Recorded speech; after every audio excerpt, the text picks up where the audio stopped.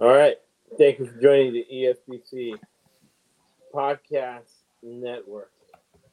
The purpose of the podcast is to make money. And part of sports betting process, our process, it's really sports betting. It's like a religion or working out. Everybody has their own angle on it. But for me, since I have an MBA, securities licenses, even on vacation, right? If a friend of mine wants to raid me or whatever, I'm ready to go with the book. Like my Bible, it's a finance Bible. Read every day to stay sharp. Now, got to keep your mind sharp when you're managing people's money. MBA, securities license, people worth $20 million. And during my daily finance reading, right, I read today, it says, obviously, right? Obviously, if you have a money making opportunity, it's common sense to go after. So for the last 12 weeks, I'll publish a PDF. You can have a link to it where it says it in detail. The book, textbook to use at Yale. I didn't go to Yale, but I can buy the textbooks and read them to keep my mind sharp, right? Inside of that, I use as a bookmark the West Coast offense. Right? Keep sharp. So the last 12 weeks, we've had profit. But in the middle of the season, most teams self-scout. We self-scout every week. You have to confront your feelings, right? 80% of the people in jail have not confronted their feelings. They have unresolved feelings. His father knows best. We're supposed to know everything. So when we're wrong, it's humiliating. It's embarrassing, right? It's dehumanizing it. So you have to torture yourself so others don't torture you. Good friend of mine who's cleaning Greek mafia money over there in Tarpon Springs, maybe a half hour from here. He owned a series of car dealerships, and he was working out with me, and I was telling myself, man, I need to torture myself so others don't. He did that for his sales team. He told them that. You got to torture yourself so somebody else doesn't torture you. Last night we saw our good friend. I call him a friend family member because I made so much money off the under. I made more money off Peter unders than I've gotten in Christmas presents from 80% of my family. Right? Pete Carroll says you have to have a philosophy because higher level thinking is long-term thinking. And the philosophy of this particular podcast is one of the greatest philosophers of all time, Rene Descartes. And Rene Descartes said, a life left unexamined is not worth living. In business consulting, it's a Hawthorne effect, right? With every client, I'm in the Hawthorne effect. I'm putting in my application for a recruiting coordinator for USC. So Graham Harrell's going to make. He just got $30 million up front, $12 million a year. He can pay me $500,000 a year, right? And I can keep all my clients, keep things rolling, right? And we'll apply the Hawthorne effect to USC recruiting, and we'll improve USC's recruiting 10 to 20%. But right now, what we're doing is we're improving our betting percentage 10 to 20%. It's been a great year. Every year is different. There's an extra game. There's COVID. There's coaches acting crazy. There's owners acting crazy. You got Roger Goodell firing people who aren't even his employees. I don't even know how you can do that. Someone's like Dr. Fauci, right? We got the federal marshals go on YouTube and he fired this lady. Fauci has no authority to call the federal marshals more than you and I do, but he did. So Roger Goodell fires Gruden without it being his crazy year. Even crazier than under those insane conditions we've had 12 straight weeks of profit, compound interest, right? You never leave money on the table. The textbook from Yale University is doing it, right?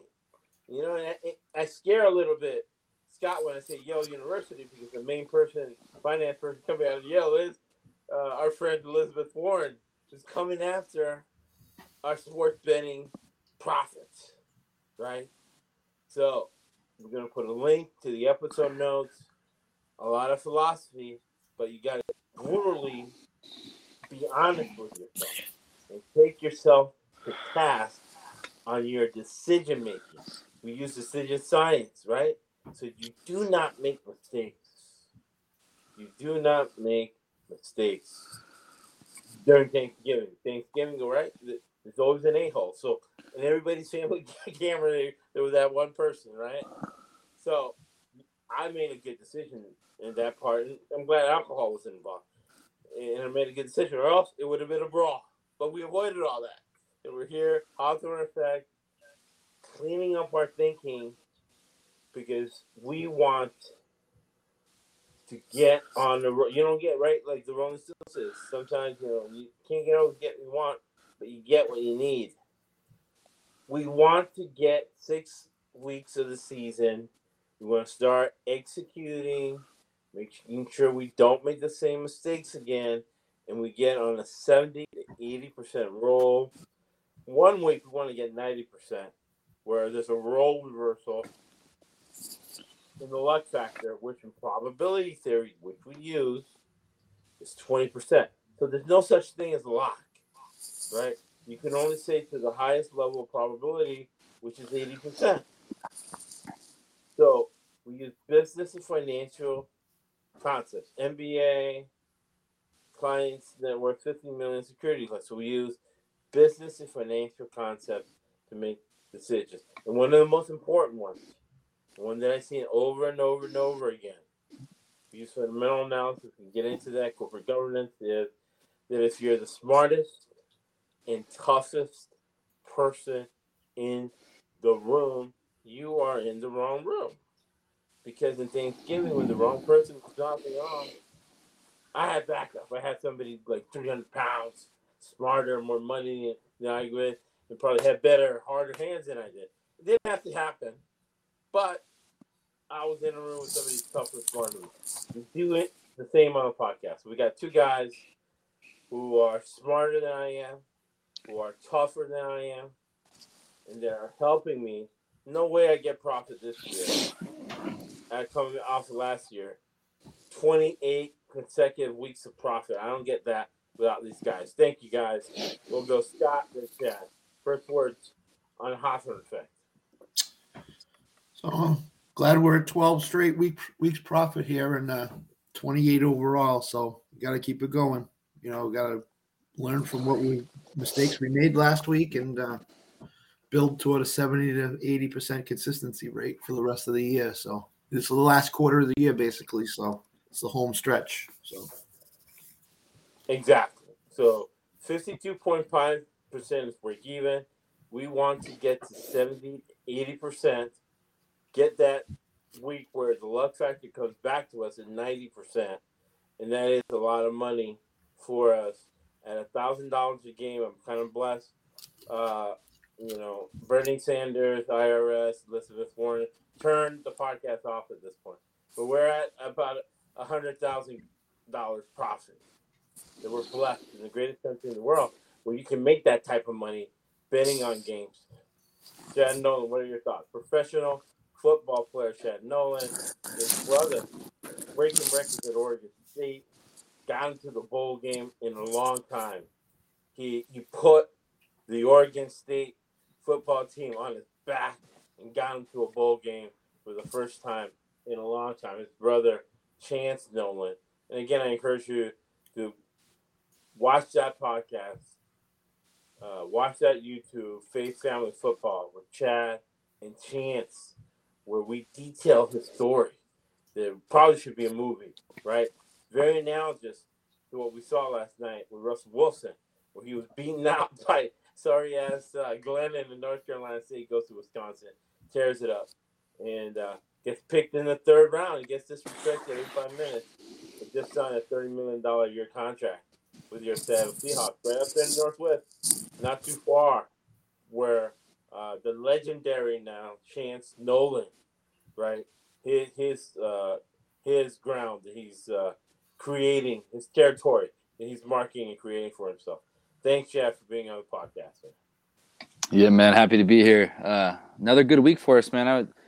17 and 13 for me, 57%. Nice. I mean, it's just when you compare it to every other podcast out there and what we're doing, I mean, we have consistently hit over 52.5% all year, and there's just when it comes to betting every single total on every single side, there's nobody doing that. Nobody's doing what we're doing. Not even close. Not even close. And providing details, right? Performance and details, merit, right? And, to put it in WWE terms, that when I was growing up here in Florida and Pinellas Park Gym, man. Pinellas Park Gym. I was just over there with my dad. I'll post pictures. Working out with the late, great Papa. No, good knows the Macho Man Randy Savage. And Hulk Hogan early in the morning, 4 in the morning, man. I'm going to get you a smoothie, man. He didn't even talk. I'm getting you a smoothie. Wait right there. I'm getting you a smoothie. That was, I forgot his real name, but it was Hulk Hogan. Terry Bollea. Got pictures of that too. Yeah, exactly. Terry. T. Yep. T is what it's going. But the smoothie, nothing's free in life, man. Smoothie was for spotting them for free. And God knows what was in those smoothies. I don't want to know anymore. Tenebri-Troll smoothies at 4 in the morning, Pinellas Park Gym. All right. So we're going to go over our losses. This is the only podcast, too, that not only do we give great success, but I think part of the success or main ingredient is really taking ourselves to task. No BS about our bad things, things we forgot, things we didn't execute the process, because to know and not to do consistently, and not to be able to do under pressure is not to know. It'll cost you money. It took me 25 years to come up with this formula, and to be honest, 13 years, 2009, this is 21, so let's call it since 2009, I've been consistently making money from this. And right now, inflation's not bothering me. And it's buying gasoline with betting money. And she bought first-class tickets with betting money, right? I didn't tell that to the racist white guy that was like, what are you doing in the front? What are you doing? What are you doing in first class? And I'm under emotional control. And Anna, the therapist, I had to hold her back, right? Anna's white from punching the old man. I'm like, he's an old man. Don't hit especially the airport. Now we're going to be on the news. We're the ones fighting on the news at the airport. And we saved that. I got pictures and video, everything, so everybody can watch the craziness of life that we live in. But sports betting helps us with that as well. We live in a very uncertain, chaotic world. Omnicore world, right? The variant from Africa world. So sports helps us mitigate. All right, first game that I got wrong, that I should have gotten right. So we're going to go, and we'll flip. We'll go Scott, then Chad, then Chad, then Scott. Bad pick or bad luck. So 20% luck factor. So you have to differentiate games you got wrong, right? Because you did not execute the process. Versus games that were that 20% luck factor. That Detroit game was going under the whole time. I completely blew that. I got Detroit. I needed to slow down my thinking, right? So I'm on vacation, no excuses. This is how they have no fly zone? This is a no excuse zone, because if you want to be a sports bettor, get our results, you want to play for first class airplane tickets, you want to pay to go to bowl games, you want to pay for all your gas and inflations through sports betting, right? Besides the number one rule of betting, never bet your own team. Number two, do research. Really, number three, do not make excuses for bad picks. No such thing as a bad beat. You got to know whether Scott was the coach, man. You got to, right? You got to have that inbounds play ready. Yep. Right. Yeah. You can't lose at the end of the game with a bad inbounds play. Exactly. Right? Oh, that was crazy at the end of the game. No, I lost. That's why I say no parlays. But I lost a parlay. I was 90% NCAA tournament 4 days. And for fun, the heck of it, we did an all-day, fourth-day NCAA parlay. I bet every single game individually. And I lost it. I would be retired right now. I wouldn't be on the podcast. If Texas would have inbound Coach Barnes was in Texas, if they had 2 seconds left, and they just get to inbound the ball, put inbounds the play, I retire, right? What happens? The guy chokes, gives it to the other guy, they take the ball, bank shot, they win. Was that a bad bait? No. I needed to do more research that Barnes' inbounds play sucks and that his players are chokers, right? So I needed to slow down, even though I'm on vacation in hot, humid Florida, can barely breathe. I need to slow down, take more time on that pick, and Detroit the under. What are your thoughts, Scott and Chad? So if you watched anybody that watched that game, DeAndre Swift got hurt, shoulder injury, second quarter, right. I think.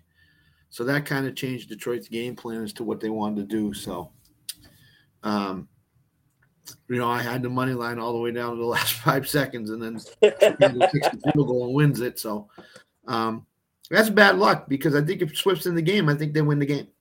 Right. I think they win the game. Chicago on offense was just one trick pony Thursday, which was throw it to Mooney. The rest of their offense was not that good. So it's bad luck, because, I don't usually make excuses because of the Swift injury. I'm not making an excuse here.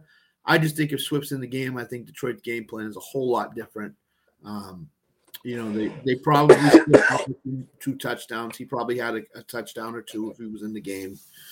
So to me, that's a bad luck because of the injury, and because Detroit's got to change their whole game plan basically to try to win that game. And they point to Thanksgiving and with them leading the game up until the last seconds and losing the game like that, bad luck on that part. That's my thoughts on that game. Yeah, for me, it's bad picks. So I should have picked the under. Chad, he's about your age, from Rialto, California, Jamal Williams. Did you play against him at some point, somewhere? Who? Jamal Williams. Oh, no. Nah, he's from Rialto? Yeah. Nah. But yeah, I had the under in this one here, and the Lions on the spread. So I went 2-0 on this game. I don't have any Hawthorne effect for this one. What about us? We're right there. For me, it's bad pick the under, and Chad. Yeah, I think. And Scott saying his was bad luck. I think the under. It was an under game all the way. Just the way the 2 teams have been playing, and especially that Swift injury. I mean, it like you said, it was under the whole game. And then, I agree, man. I like the Lions to win the game, too. But I played it safe and took the points with a loser team like them. But yeah, golly, how many games can they lose like this? I mean, they got to win one of them eventually, So, I mean, how many games they've choked at the last second? How many last second field goals with time expiring have they? I mean, they probably lost 4 games on last second field goals. So I mean, they got to. I mean, eventually they got to. Now we got. Yeah, so we all got that 3.5 Detroit. So that was good on our part, where we're betting a team that's always 12 to cover. We all did it without blinking. I don't know what other podcast does that. Another game I blew that I needed to slow down. Okay, you're going on vacation, this and that. Things are crazy. Slow down, man. See with your eyes, right? I had Bernard Wolfman, who retired, independently wealthy at 48 years old, finance guy. He told me, Josh, he was talking about stocks and businesses and going to a company and doing the research before you invest. And said, Josh, you see with your eyes. And I saw Deshaun Jackson in training camp. He looked good to me. He looked a little heavy as far as he got big, but he still kept the speed. So he's doing a good job with that. With something to prove now, he's an African American guy with an attitude problem, right? Scott and I grew up with NWA. He's from Long Beach, the hood. NWA, Snoop Dogg, Long Beach. He has a bad attitude. That's why he's been on so many teams. However, he's a phenomenal athlete. So I don't know what's going on with McVay. Is it maybe because Kroenke spent $8 billion on that stadium? He has no more money. He's Walmart too, right? Walmart, no matter how much Walmart, they pay their greeters the least amount of money as possible. They pay anybody they can the least amount of money as possible. They're paying McVay as least the money as possible. Maybe he's adding too many roles. Maybe with Snead, he's the assistant GM. But again, and I'm on top of this, and I need to execute this, where I see teams and people make mistakes with emotional control. He should have kept Deshaun Johnson because he was a difference maker for Mr. Olsen and Mr. Carr in that game, right? Let me look at his stats in that game. But regardless, just from a schematic standpoint, he opened up the field. He opened up the field for Jacob, right? And, Brent's still at it. Brent's like, oh, I wish Mariota would have thrown that ball. He could throw that ball just as good as Carr. Brent was very happy because he did bet money on the Raiders. Deshaun Jackson, Action Jackson, 4 targets, 3 catches, 71%, 102 yards, 34-yard average, 1 touchdown. Big difference in the scheme, in the process Gruden had going into the season, which is what these guys have to rely on because they don't have the wrinkles that Gruden would add. But in my opinion, I'd like to know what you guys think. I think Olsen is just as good a coordinator as Gruden is. They don't need his 20 plays. Darren Waller, right? It opens up the field for Darren Waller. So Darren Waller had 5 targets, 2 catches, 16.5 yards. And then our guy, right, who's analogous to Cooper Kupp. Now, I have to watch my emotions, right? Never bet your own team. Hunter Renfrow is a recruit of USF's coach, Jeff Scott. That every time he comes on those Zooms, he's pointing at me, saying, yes, no excuse for us to eventually win the national championship. All right, Coach, I want to ask you that question again. He had him as a 0-star at Clemson.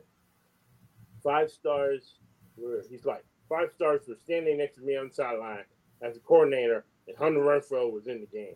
Hunter Renfrow, 9 targets, 8 catches, 134 yards, 16.8 yards.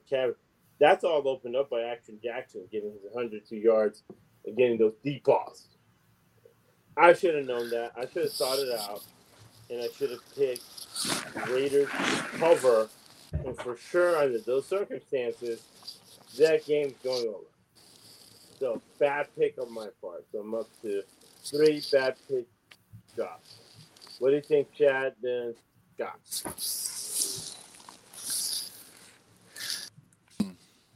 Yeah, so, man, here, Yeah, I felt this was an over game Both all of the you way. guys saved me. You guys saved me going Yeah. over. Thanks, guys. Yeah. Just, the Raiders offense, I felt, had a little return to the mean. They were going to kind of put up a few points. It's primetime Thanksgiving.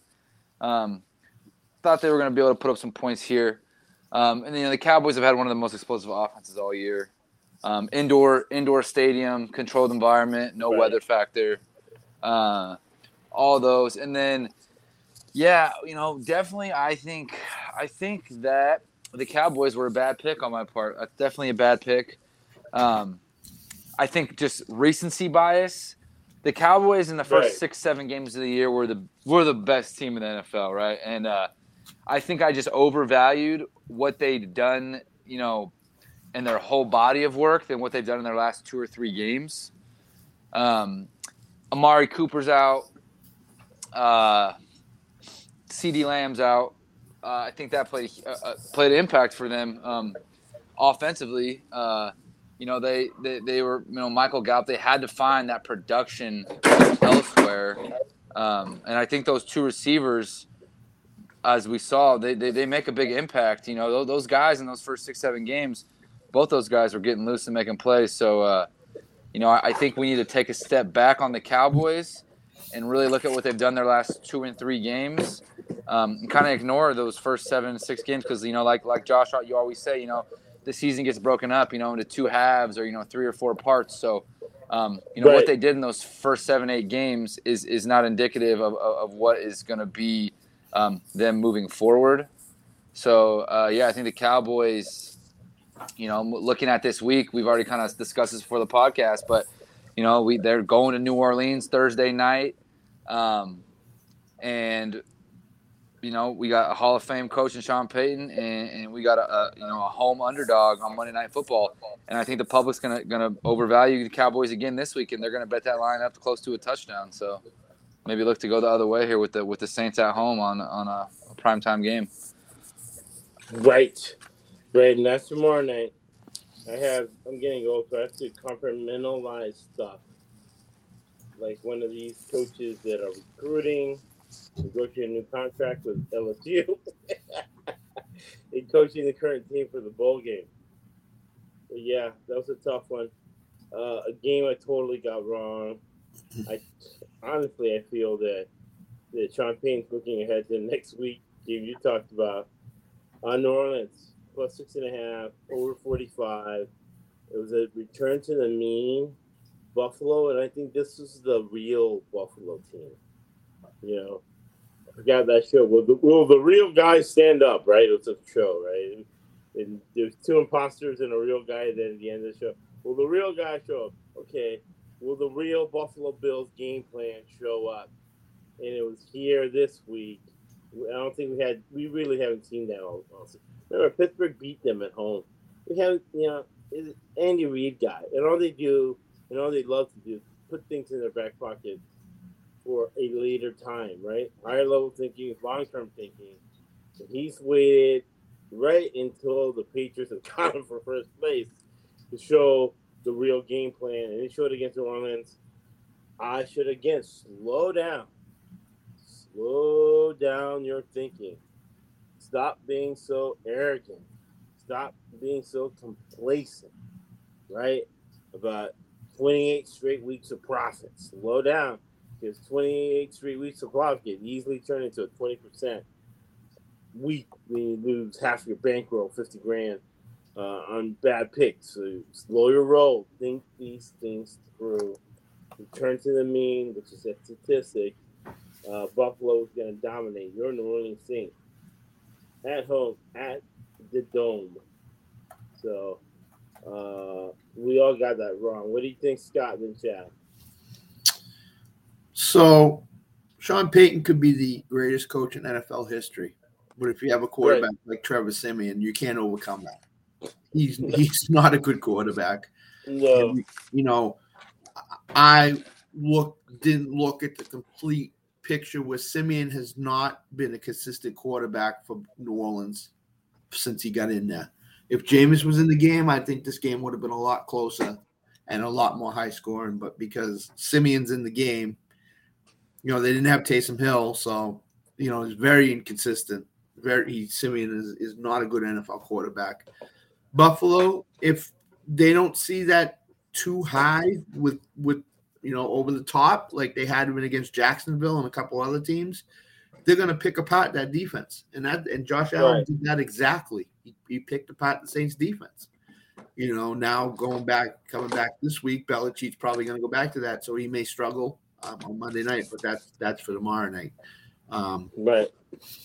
I just think Josh Allen is a quarterback that if you just basically throw out the defense and throw a vanilla defense or a defense that's not showing some confusing look, he's going to pick them apart. He's going to run the ball. He's going to throw the ball. He's going to get it to where it needs to be to Diggs and stuff like that. So I think it was a bad pick because when you look at it, it's the quarterback for the Saints right now. It's Trevor Siemian, and he's not a good quarterback, and he cannot put up 24 points in a game unless they're down big and the defense is playing basically just, that soft zone defense at the end of the game, the prevent defense. So they've gotten down in each game that Simeon's started, and that's a trend. And I should have looked at that trend in Buffalo. But I thought New Orleans would put up some kind of points, and they didn't. And it's strictly because of their quarterback play right now. It's not good. It's not good. So he was horrible. He played well in Northwestern, but that's not the Michigan Wolverines, right? To quote Parcells, that's not the Michigan Wolverines. What do you think, Chad?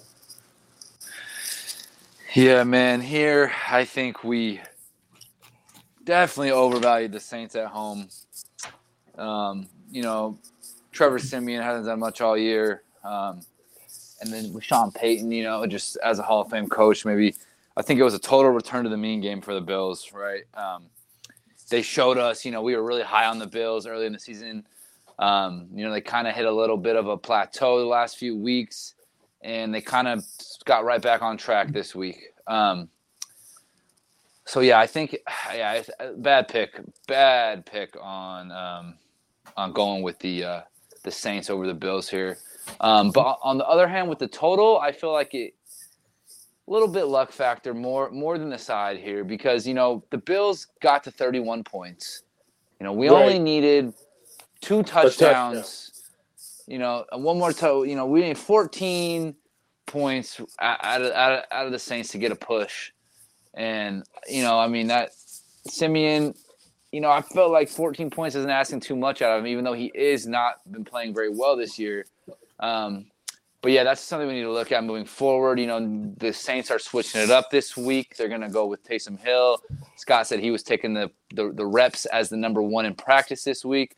So that's a new wrinkle moving forward for them. Obviously, they're not happy with Simeon and his performance, and they're looking to go elsewhere. So, I'll say very bad pick on the side. And then I'd say kind of bad pick on the total as well, but a little more luck went into that one. The Bills got to their 31. The Saints were to score a touchdown. They were driving a couple times, and they had open plays, and Simeon just missed him. He just lobs it over there, or lobs it over there. That's 14 points. That game could have easily been 31-17 and hit 48 or something. Right. So to know and not to do is not to know. Listen to the podcast again. Scott and I hit this perfectly, except we didn't execute. This is my opinion, Scott. Let me know what you think. Because we're the same age, and I think we did the same thing. Yeah. We perfectly described exactly the way this game was going to go. We saw Vrabel blow a gasket. We saw the rivalry. We rushed it. We needed to think this through. Belichick has a grudge against Vrabel. Vrabel beat him in the playoffs.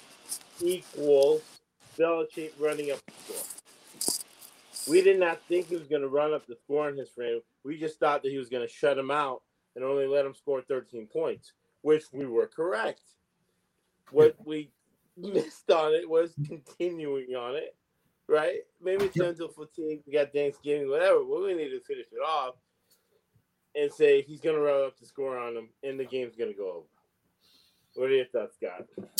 I agree. You know, it was 29-13 late in the game, and I was like, oh, you know, that's it. Belichick's just We're gonna. perfect. We're good. We're good. Yeah, we're good. Belichick's just gonna run the ball, but then as they started driving down the field more and more, he's like, all right, let's put this one in the end zone and really stick it to him. So, right. you know, and that's how he is. Like you a know, college game.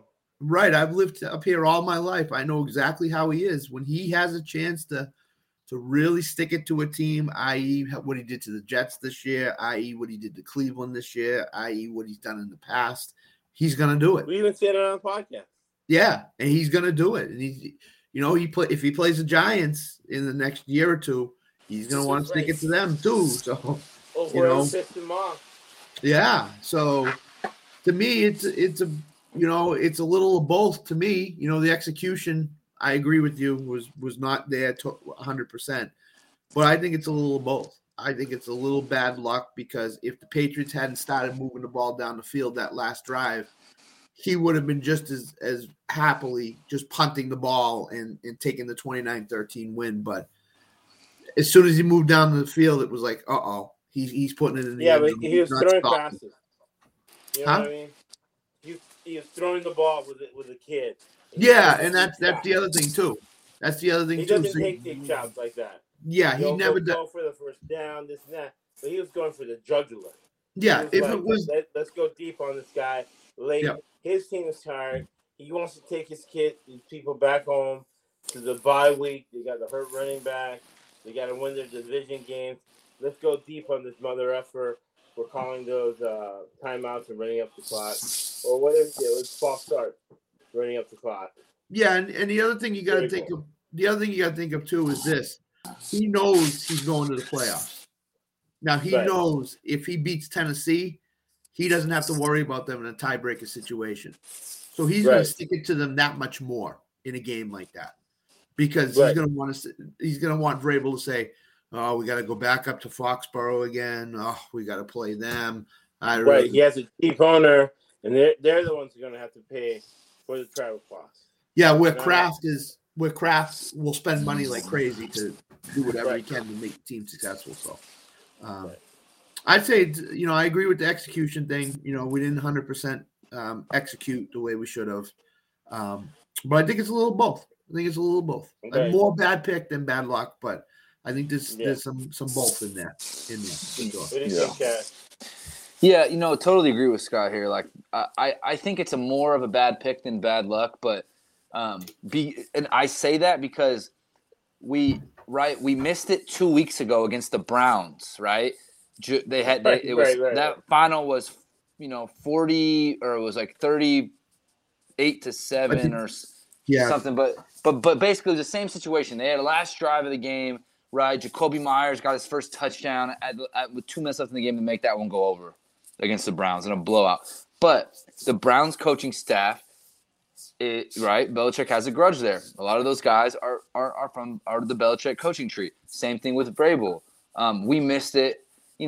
Even though that one I feel like was luck too, because the Browns only scored 7 points in that game and it went over. Similar here too. They blew them out again. The Titans only scored 13 points and it went over. But the same common theme here was coaching grudges from Belichick's coaching history. And we missed it 2 weeks ago and we missed it again this week. So that's 2 out of 3 weeks. It's the same situation. So I definitely think this week. I think the luck factor on both those 2 games is equal, but I think it's a worse pick this week than 2 weeks ago because we just saw this with the Browns, and we didn't really discuss that on the podcast, and I don't think any of us really kind of brought up that factor. So I definitely think we got to be a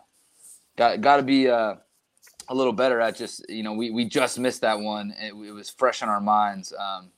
And the Patriots are just an under team. Last week, 25-0, shut out the Falcons. So maybe we just had a little too much recency bias there, and didn't give enough value to Vrabel being from the Belichick coaching tree, and not only that, but actually playing for Belichick, as a player. So, that's all I got for this one.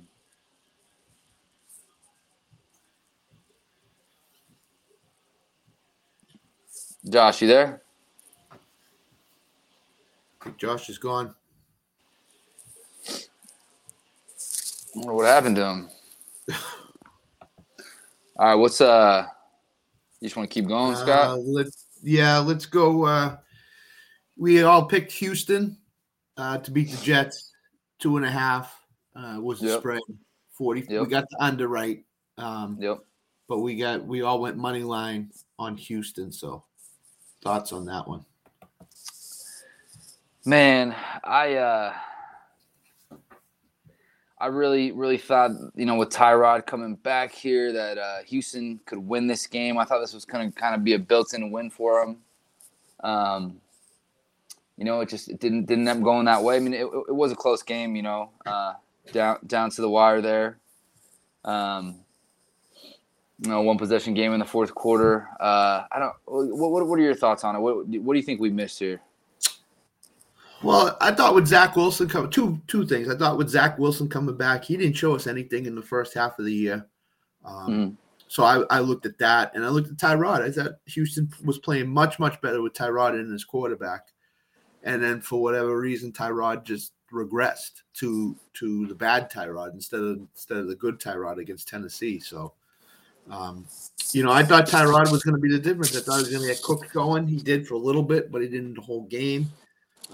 I thought they would be able to run the ball against the Jets. Jets have been giving up yards and stuff to receivers and running backs all year long. So I thought Houston would be able to offensively play the type of game that was going to lead them to a win, a touchdown win or whatever. And they were home too, and that was the other thing. It was at New York. I might have looked the other way because dome team coming outside, cold weather. You don't know what it was going to be in New York, wind, rain, snow, whatever. So with Houston playing at home, I liked Houston that much more, and it didn't pan out for whatever reason. Defensive game, we knew it was going to be an under game, but I just thought with Tyrod back at quarterback, I thought that would lead to Houston being able to explode and score enough points to beat the Jets. And that's that was where my thinking went with that one. So I think it was a bad pick. It was a bad pick because this was bound to happen. This this eventually Houston was going to struggle against the team, and they struggled against the team, unfortunately. So. And what was the spread in this one? 2.5. And it was the Texans were favored. Yeah, the Texans were favored. It was 2.5. Yeah. It's almost just like with games like this maybe the two most loser teams in the NFL is like maybe we just need to look at games like that and take the points. Yeah. Yeah. It's like two teams, loser teams. It can maybe we need, that maybe be something that I can look at moving forward is just two loser teams. Maybe if you can get something over a key number, you get something at +3 and over, maybe that's what we got to look at with some bottom of the barrel team, with the line. Right. And as Josh said, there's 4 built-in wins, and I thought this was a built-in win for Houston too. Yeah, that's the other thing. And I totally did too. Yeah. A home game against the Jets, Zach Wilson's first game back. It all pointed that way, but didn't go that way for us. So now let's see. Let's move next game we've done. Let's go Pittsburgh Cincy. We got the over right, but we missed Pittsburgh +5. Yeah, this was a bad pick. This was for me it was a bad pick because Pittsburgh hasn't been consistent all year, and they played great against the Chargers. Division game at Cincinnati. Cincinnati knows they can put Pittsburgh behind the 8 ball. They beat them once before. And home game for Cincinnati, that offense is explosive, and Mixon showed that he can run the ball against anybody in that game. So this was bad pick. I probably should have taken the home team in this instead of going with Pittsburgh, but I just thought Pittsburgh coming off of what they did against the Chargers was going to be ready for this game. They needed it for the playoffs. Both teams needed it for the playoffs, but they needed it more because now they dropped down to the 10 seed, which doesn't help them at all because now they're going to jump over 2 or 3 teams just to qualify. Division game too. That's the other thing. Division game. You're getting points with them. Tomlin has been in this situation many times. He knows exactly what to do. But maybe Big Ben is just not the quarterback that, he was at the beginning of the season or even against the Chargers. So that's another thing we're going to have to look at when we get these spreads. Is Big Ben going to be able to play a consistent brand of football and to win that game or even cover that spread? And I don't know. I just think the storm came in that game. Ben didn't play well. The offensive line didn't play well. Had a couple of turnovers. Cincinnati just basically exploited what Pittsburgh wanted to do. So. Yep. I totally agree here, man. We missed this one. I think we had a recency bias from what Pittsburgh did to Chargers the week before. I don't think the Chargers are a very good team right now. They're trending down. They lost badly to the Broncos. So, yeah, definitely overvalued that win in them last week. And, yeah, I mean, Cincinnati already beat them at home, 24-10 earlier in the year. So, with that win at home, like you said, this win, beating them twice is huge. That's 4 games really up on them from those two. And Cincinnati is, they're a good team and they're a playoff team this year. And they're the better team than the Steelers. They're a better team all across the board. At home, under a touchdown. I really think, man, we really added too much value on what Pittsburgh did last week. We love Mike Tomlin. He's a great mind, great coach, those great coaches sometimes get us into bad, Sean Payton is this week, we went with Sean Payton, we went with Mike Tomlin. And we overvalued some things and we didn't really, we didn't give the Bengals credit for what they've been doing. I also think it's a little bit of a bias to underdogs. I think I was a little biased to the dog here, getting 5 or 6 points. And yeah, man, we just a bad pick here though. Very bad pick. So yeah. All right. So Philly and the Giants are the next game. Yep. We all picked Philly and we had the over. And yeah, this that was bad. Yeah, this Jalen Hurts didn't play well at all this game. At all. And turned the ball over, stuff like that. So I think this was bad luck. Philly had everything going for them coming into this game. Giants changing offensive coordinators, changing the scheme on what they were doing. Philly's on a major role right now, or were going into that game. So, you just went with all the flashing lights here, and Jalen Hurts was going to have a huge game, and he didn't. And when he doesn't have a huge game, they struggle to put points on the board. And in this game, it showed very much. So, yeah, this is just bad luck on the part of that. So, well, when you lose the turnover battle 4-0, you throw 3 picks and you lose a fumble. That's as unlucky as it comes because we always talk about with Josh, you can't predict turnovers. Right. You lose a turnover battle 4-0 and you lose the game by 6 points. Eagles should have won this game and covered. Yep. I do think the division factor and maybe a little bit of a weather factor. I think the Eagles on the spread was more luck involved than the total. I think the total here with this division game and these teams, I overvalued Philadelphia as an over team here. I really, about really looking at it, I think the right sides here were Philly and the under. Those were the right sides. Losing, -4 in the turnover battle, you're never going to win a game. You're not going to cover any spreads like that. Right. And that's not going to help, the game going over. So I think here that the Eagles, they should have got this one done. I don't think that was necessarily too bad of a pick here. Like you said, they've been rolling, but yeah, I think we should have maybe been on the under here, man. The Giants and Philly, maybe a little return to the mean for Philly offensively, and just Jalen Hurts. You said, like you said, they've been rolling. Yeah. Slight return to the mean. But yeah, all right, man. I like that one. Next one is Jacksonville, -2, and the spread and the over under was 46.5. We got the over under right. Yeah, under. We had the under. We had the under. We took Jacksonville on the looks like on the money line and the spread, and they didn't play well. Yeah. Trevor Lawrence is not playing well right now. He's not a good. Yep. Ooh. Oh, there he goes again. So my thoughts is Trevor Lawrence is not a good NFL quarterback right now. So he's got to do a lot in the offseason. They got to try to get to the offseason as quick as they can to get him up to speed. He's not making good decisions right now. Lost Dan Arnold, his security blanket during the game. That wasn't a good thing for him.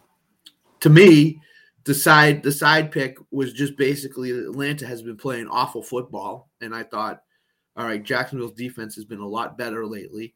Going into Jacksonville, where it's going to be warm and humid, I just thought that Atlanta would wilt because, and then when Patterson was made active, he made the difference in that game. If he's not in the game, I think Jacksonville wins it for sure. But because he's in the game, Jacksonville couldn't stop him. They couldn't stop him. And that's, to me, that's a little luck and pick in terms of being bad. So that's my thought. So here, I mean, You guys hear me? Yep. All right, I'm back. little. Are you guys hearing an echo? Yeah, I hear an echo there.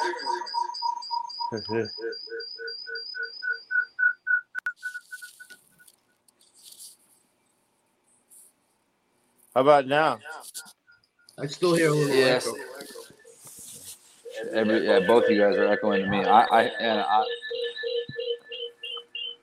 I'm the luckiest Yankee.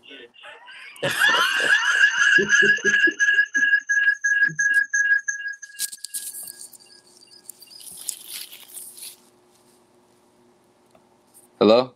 Yeah, I can hear you. We're good. No more echo. Yeah, no more echo. Cool. All right. So, Josh, we're on the Jacksonville Atlanta game. So, I definitely think here a big factor in this one that I didn't really even process was Jacksonville's eliminated. They're in the AFC. They have 2 wins. With that win, Atlanta is 5-6, and they are in the mix in the NFC. Yeah. So I really, really think that that was something that I should have, like Jacksonville's tanking. They're done. Like you said, they're trying to get to the offseason as fast as they can with Trevor Lawrence here. So, they got a veteran quarterback in Matty Ice. This is the kind of their last. He's got a year or 2 left. They're gonna have to make a change. If they with that expansion of the playoffs now, they think they can get a 7th spot. They can get that 7th seed here, and they're in contention. I think Washington is 5-6, right? Yeah. In the 7. So they. Yeah. And Falcons are now 5-6, so they have the same record. They're tied for the 7th seed. Now they don't have the tiebreaker; they're out. But I mean, that's a huge win for them to put them in that position moving forward here with a huge conference game against Tampa Bay coming up. So, exactly. Also with that division, it's wide open for the 2nd spot behind the Buccaneers. The Saints and the Panthers and the Falcons are all in a deadlock, all 5-6 in a deadlock. So, I think that division being that tight and them having those playoff hopes still alive here, I think gave them maybe a little extra motivation, made them get Cordell Patterson out there, and just kind of gave them that to put them over the top here to get this win. Yeah, I agree. Okay, next game is we got Tampa right. I got the under wrong. Okay, Josh? Is Josh there? Is he back? Josh, I think he's going again. Okay. All right. Yep. Tampa and Indy. All right. So we all got Tampa. We all got the Tampa right. Yeah, I took the over here.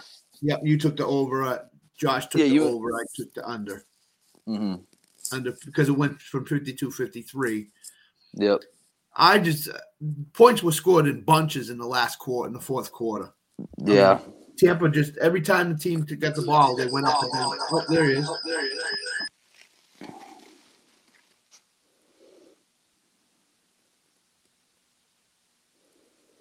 Josh, you there? I can see you. I can't hear you, Josh.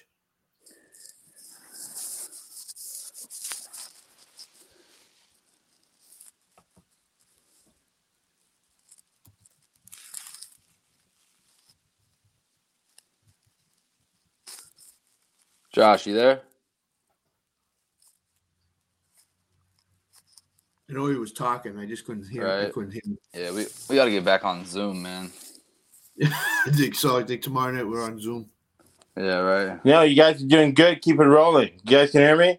Yeah, I can Yep. hear you. Yep. Yeah, keep it going. Keep it rolling. You're doing good. So the Tampa Bay Indy game, that both teams just kept scoring in the fourth quarter, and I didn't see that coming. Every team got the ball up the field, down the field, touchdown. So I had the under. It was going to be close, but as soon as that fourth quarter came, a team started scoring. That was the difference in that game. So bad luck when teams score like that for sure for me. So you guys had it right though. So. I think Chad's gone. Can you hear me? Yeah, I can hear you. I can hear you, Josh. All right, then I'm back. No, you guys are doing good. That's what's important, to have a deep bench. We have a deeper bench than all those cheap NFL teams. We'll get it back rolling tomorrow with the other stream that's more consistent. Yeah. And then when we get back to home base, we'll hit on all cylinders. Right. But Jacksonville, 21-14, right, was the end of that game. Yep. Trevor Lawrence is a high school quarterback. He's worse than a high school quarterback. Jacksonville wins that game easy if they would have brought Beathard in. I was like, when are they going to bring Beathard in that game? Right? So, hey, we know that he's going to bring him in as far as unless Trevor Lawrence is hurt, he's going to give him every opportunity. And the reason why is because Urban Meyer did not draft Trevor Lawrence. That was done by the ownership group and by Trent Baalke. Yep. Right? Yep. So between both of them, Meyer's like, screw it, man. I'm just going to not piss anybody off and keep my $12 million a year rolling. Exactly. Agreed. All right. Agreed. What's the next game you got there, Scott? And thanks, man, for coming in the clutch. Oh, don't worry. Anytime. Came off the bench, man, like Lou Piniella, pinch hitting.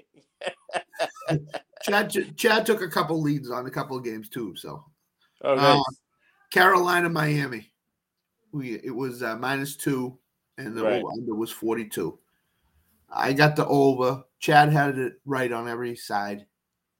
Did he? No, he took Carolina. It looks like we all took Carolina, and the 42 was me and Chad, and you were over 42. So, I think it's let me look at the spreadsheet. Carolina. Oh, you guys had under 42, and I had over 42. Right. According to the spreadsheet. Yeah. So you guys. We just picked the wrong side and picked Carolina. All of us. And the final score of that game was 33-10.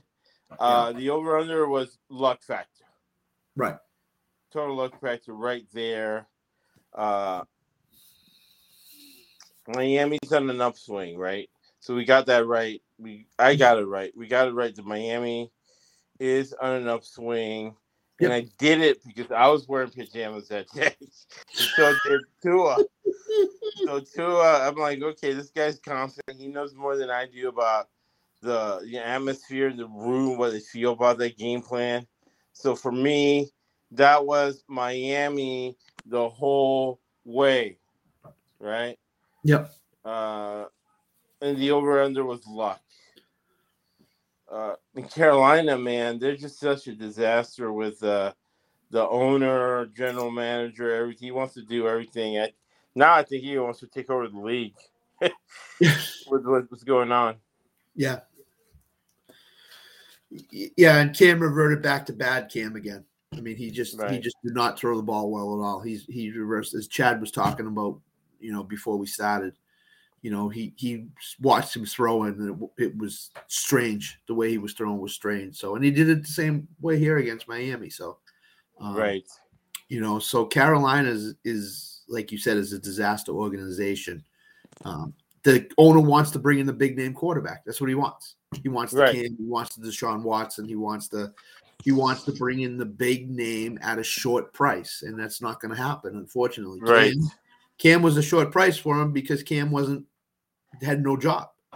Right. So with Deshaun, if he wants him, he's going to have to pay him, and I don't think he's going to do that. So Carolina's going to be in this process of inconsistent and not a good team if he keeps bringing in quarterbacks for short money, and that's what he's doing with Cam, and Cam is not performing well right now. So it was a bad pick because I thought I put more stock into what Cam could do, and seeing him play against the previous game against Washington, even though they lost, he played well, and he didn't play well here at all. So I have to readjust them. They're thinking going down the stretch here. So.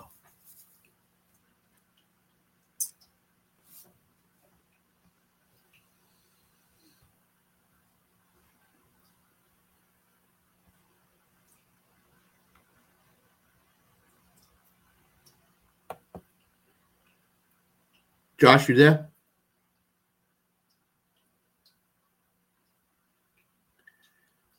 Okay, now we're going to go to the late games. So the first game up is San Francisco, Minnesota. San Francisco was giving 3 points.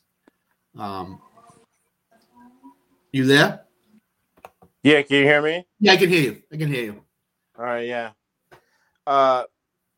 Again, I mean, and I think once we kind of break it down, go piece by piece, what I'll do after the podcast and tonight, make sure all the streams and everything are ready to go like it was when I got here. Yep. Minnesota, very dysfunctional organization, and it went exactly the way we thought.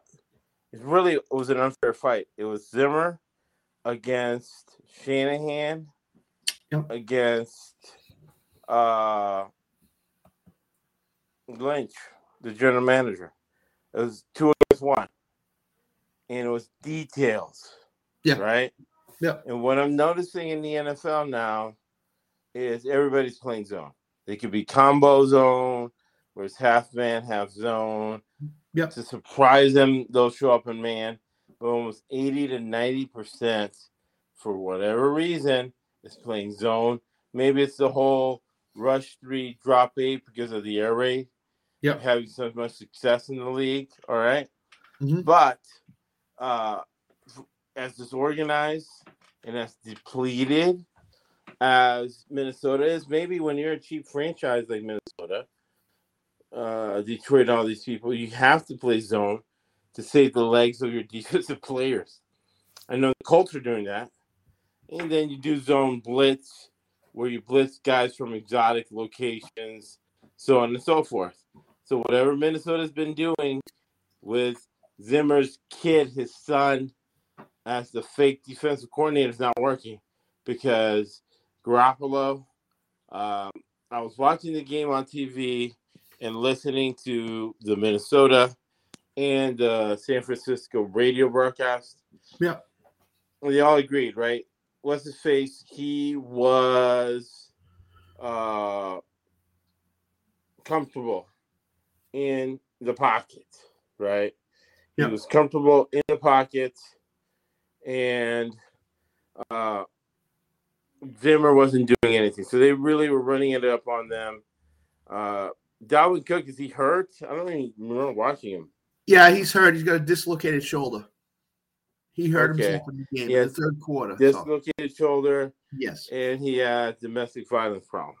Yep. Now these days I'm noticing, is it really the injury or is it the legal problems people have? Yeah. Right? Because a lot of that is intermingling. So a lot of investigation going on that we can do so we get the games right and monetize them. Yep. I feel good about that game. I believe we got it all right. What about you, Scout? I thought Minnesota was on the roll. So I thought Minnesota was the up and coming team. They played explosive offensive football against Green Bay and beat them. So to me, it just came down to the more explosive offensive team, and I thought it would be Minnesota. And I thought that not across the country, but halfway to the country, to the West Coast, it wouldn't affect them that much. But obviously, it did just a little. Cousins wasn't the quarterback he has been over the past 6-7 weeks. He missed some throws. The Cook injury might have taken something out of them. I don't know if they were ahead or not when he got injured, but I think that probably took some of the wind out of their sails. And Garoppolo is just doing what Shanahan wants, which is managing the game. And they're running the ball really well. And it doesn't matter who they play. They're going to still run the ball really well. So that's what I thought, is that Shanahan, I knew they would run the ball well. I just thought that Minnesota had enough pieces defensively and offensively to beat San Francisco. And it showed they didn't. And now San Francisco's another team I'm looking at really closely. There's 3 or 4 teams I'm looking at closely in terms of betting and stuff like that. And they're one of them. They're on a roll right now. They're playing really good football right now. So. Yeah, I know. With an extra team getting in the playoffs, Yeah. San Francisco being such a big market, salesmen think short term, businessmen and women think long term. They've really had a long term approach. They're keeping everything close to the cards, close to the vest until the end of the season. All right. Yep. What's the next game, Scott? You got on there. So the next game is the Rams, Green Bay. We all had the Rams side, but we had the over of 47. So your thoughts first. My thoughts are that I picked the wrong side. That it was Green Bay at home. A lot of it for me was revenge game theory. That since the Rams lost to them in the playoffs, that they were holding things in their back pocket to go ahead and beat them this time. Again, like the Grable Belichick situation, grudge match, sort of between friends. I don't know if Grable and Belichick are friends, but these two guys are friends. You always want to beat your buddy. And the Rams were right in there. Actually, I thought it was a playoff game. The whole Belichick Reed thing. You wait for people to make mistakes. Game was over when Stafford threw the pick six. Yeah. Into the zone. He read it wrong. He threw the pick six. Odell Beckham did what they need Odell Beckham to do. Cooper Kupp, I thought, too. Cooper Kupp coughed off the ball. So those are 2 turnovers. You can't predict turnovers. There's a big argument. You can go either way, right? Anybody can tell me what. Because sports betting is religion or working out. Everybody's got their own angle on it. Yep. They're all free to talk about it. In my humble opinion, let me know your thoughts, Guy. I don't think you can predict turnovers. Because these are professionals and they're supposed to be good at ball security. And Belichick, for years, was great at teaching ball security and having great ball security guys. Yep. Uncharacteristic for Cooper Kupp, I think that Stafford's body is bothering him, and that's affecting him mentally, his performance. That probably has something to do with that pick six, where instinctually he's saying, I can get it in there through that tight window. No, I can't. Then he throws it. Boom, pick six. Yep. That was the problem. I mean, you could have predicted that, and I'm predicting that type of scenario in this future that kind of happened against Tennessee. But the saving grace is we all had the over, 2 offensive guys. We knew under the new NFL where guys aren't training as hard. I think Chad said it before the podcast we were talking about, we made a business decision not to tackle that cat. That guy's too big, you know what I'm saying? Right. Yeah, right. So these games are going over for that. Right. So we got that right. Should have gone with Green Bay because the Rams are just missing that last little bit. Yeah. That last little bit they missed when they were in the Super Bowl against Belichick, and Belichick outcoached McVay. Yeah. Won that game, what was it, 13-3? Yep. With Brady at quarterback, and Brady playing his role, not making any mistakes, like Stafford did. Yeah. I think we said a couple of weeks ago that the Rams looked like they're the team that are on the downward trend, and they are. Right. I think the Robert Woods injury is a huge factor for them. Huge factor for them. I think that Yes. for some reason McVay still is not adjusted to that injury, and that's killing him right now. Right. And like you said, Stafford is taking some chances, and it's not paying off. It's the third game in a row he's thrown a pick six. So, Right. Stafford's familiar with that situation. I agreed with you totally on this game. I thought that the revenge factor was going to kick in. It was going to favor the Rams. I knew it was going to be a high-scoring game. You just know, like you said, two offensive coaches, they're going to put points up on the board, which they did. But I looked at the revenge factor in this game. Green Bay knocked the Rams out last year. The Rams are coming back to Green Bay. They're looking to win the game, get back in their division, and beat Green Bay for that tie-breaking spot, because now it's about playoffs for some of these teams. Now it's about, okay, we know we're in. Who do we have to beat and to get over?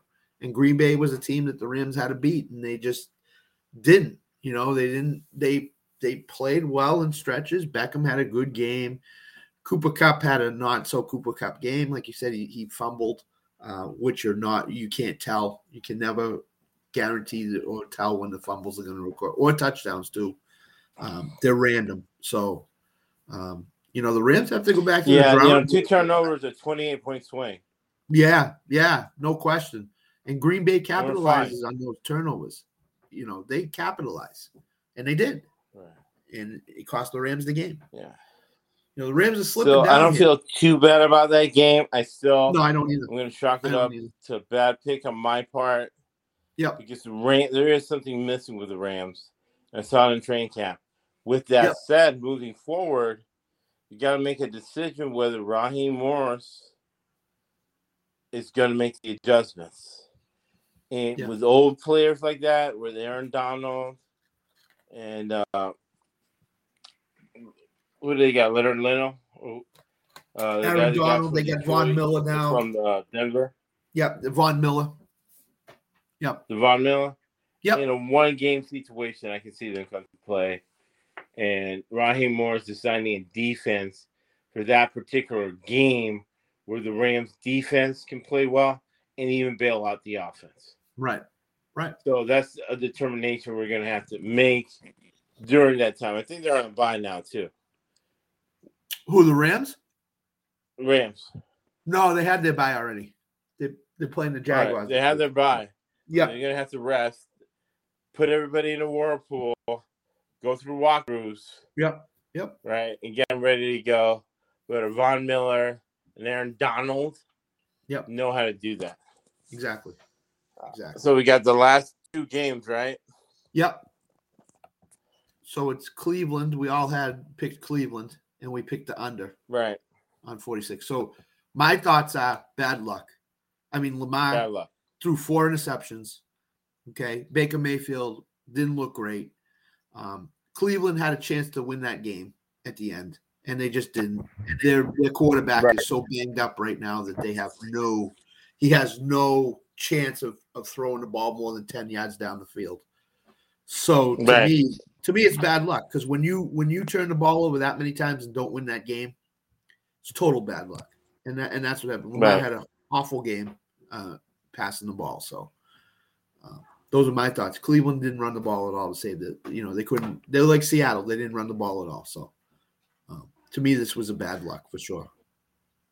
Right. I 100% agree. Cleveland should have won the game. Even though with 2 bad tackles, they should have won the game. They were down there.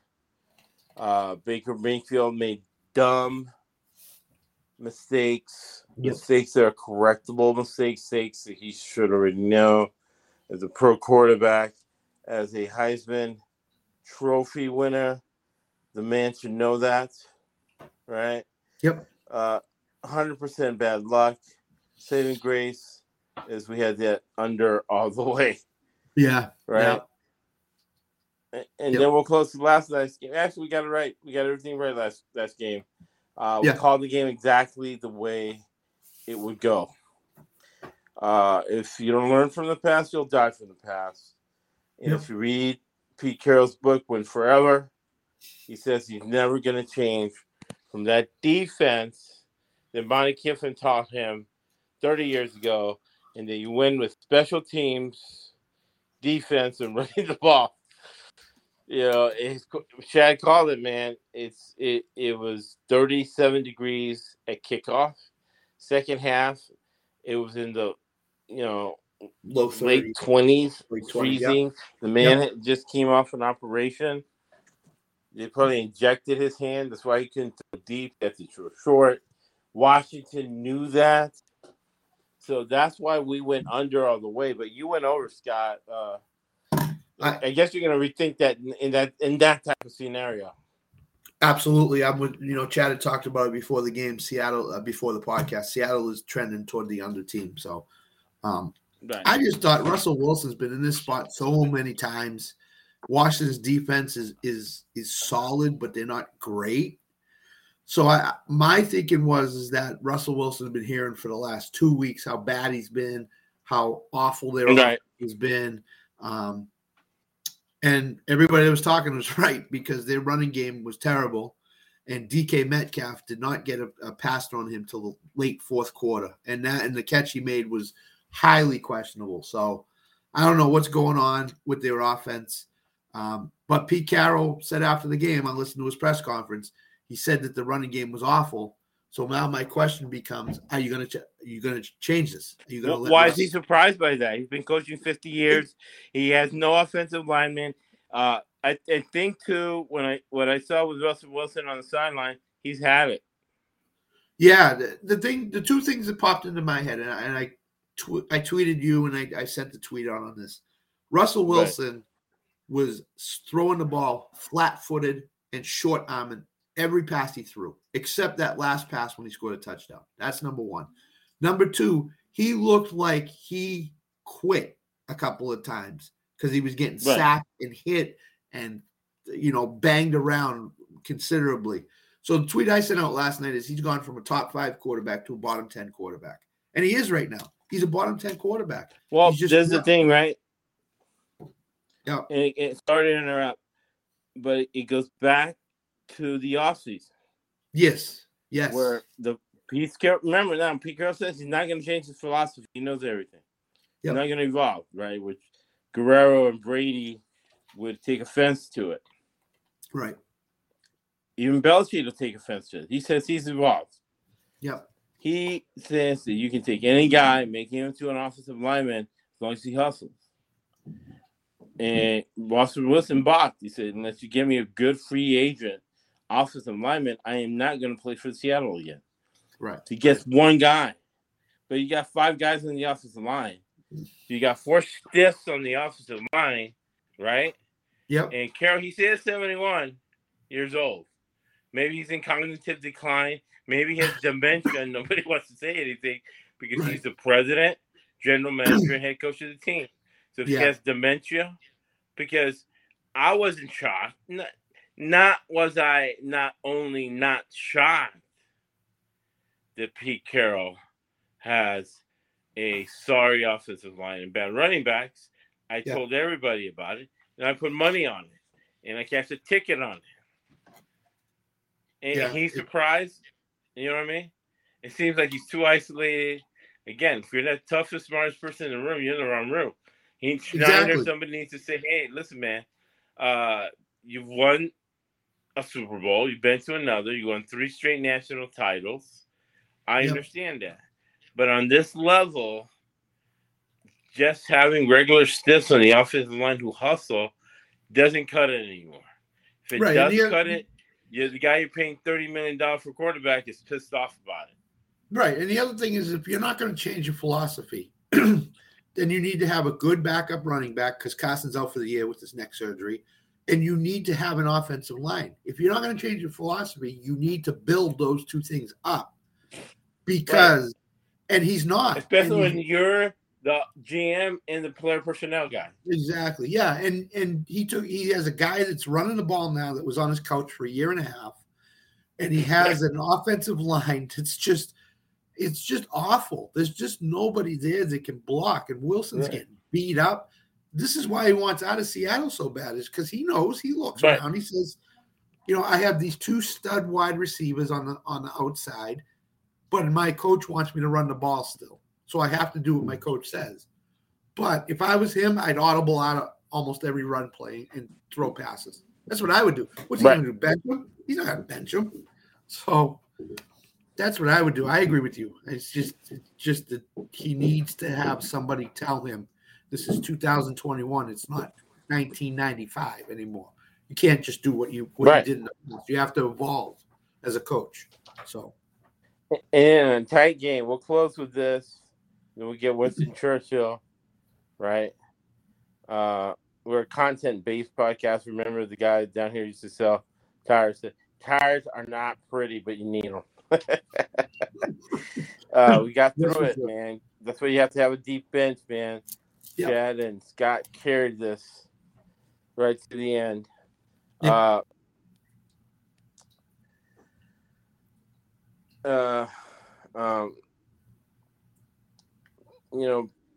Pete Carroll, we're just going to go under, right? We're going to keep going under on Pete Carroll. Yep. Keep going second half line betting against the Colts. Yeah. Make the evaluation. Is Raheem Morris and Aaron Donald going to put it together for this game, right? Yep. And the Rams not commit turnovers. They're in good shape. And double-digit dogs in the division are going to be big tomorrow that we'll be doing our research on. Yep. And put it all together, get a little bit of the luck factor that's been against us, come back for us. We want to get to that 80, 90% week. Exactly. Final thoughts, Scott. As soon as we get off, I'm gonna start doing some research on these games and be ready to go for tomorrow night. And that's what you have to do. You have to research it. You can't look at what happened, as Chad said, in weeks 1 through 7. You got to look at what's going on now. So teams change. Exactly. Dallas was a great team in the first half of the year. All of a sudden, they've become a team that gives up a lot of points. So now you don't know what you're going to do with them. So it's constantly evolving. Every week in the NFL evolves. It's totally different. So what happened this past week is not necessarily what's going to happen the next week for most teams. So those are my thoughts. 100%. 100%. And I was hearing one coach was talking about, okay, now they have 12 weeks of film on us. Right? Pete Carroll, Belichick have a plan for each part of the season, so things are changing. Yep. Maybe a guy like Nagy doesn't. Maybe Nagy is like those people that go paycheck to paycheck, right? Going game to game. Yeah. Yeah. The Jets did not win that game. Philadelphia lost it. Yep. Same thing with whoever the Giants were playing. The Giants did not win that football game. Exactly. The other team lost it.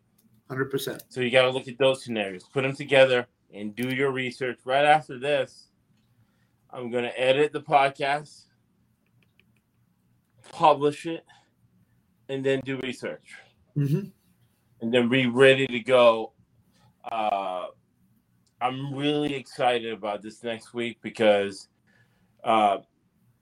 it's a lot of hard work, but I know what work I need to do to get it to 80, 90%. Yeah. And that's what what makes it exciting. To have this much profit. And then all 3 picks on every game, every over, any under. Do not have to pay Action Sports $300. You do not have to pay anybody for picks. All you have to do is invest your time listening to the podcast, right, and then make it analogous to your personal business and the business world. Yep. And like Winston Churchill said, you make a living from your labor, but you make a life from what you give. Thank you for listening to the ESBC Sports Betting Podcast.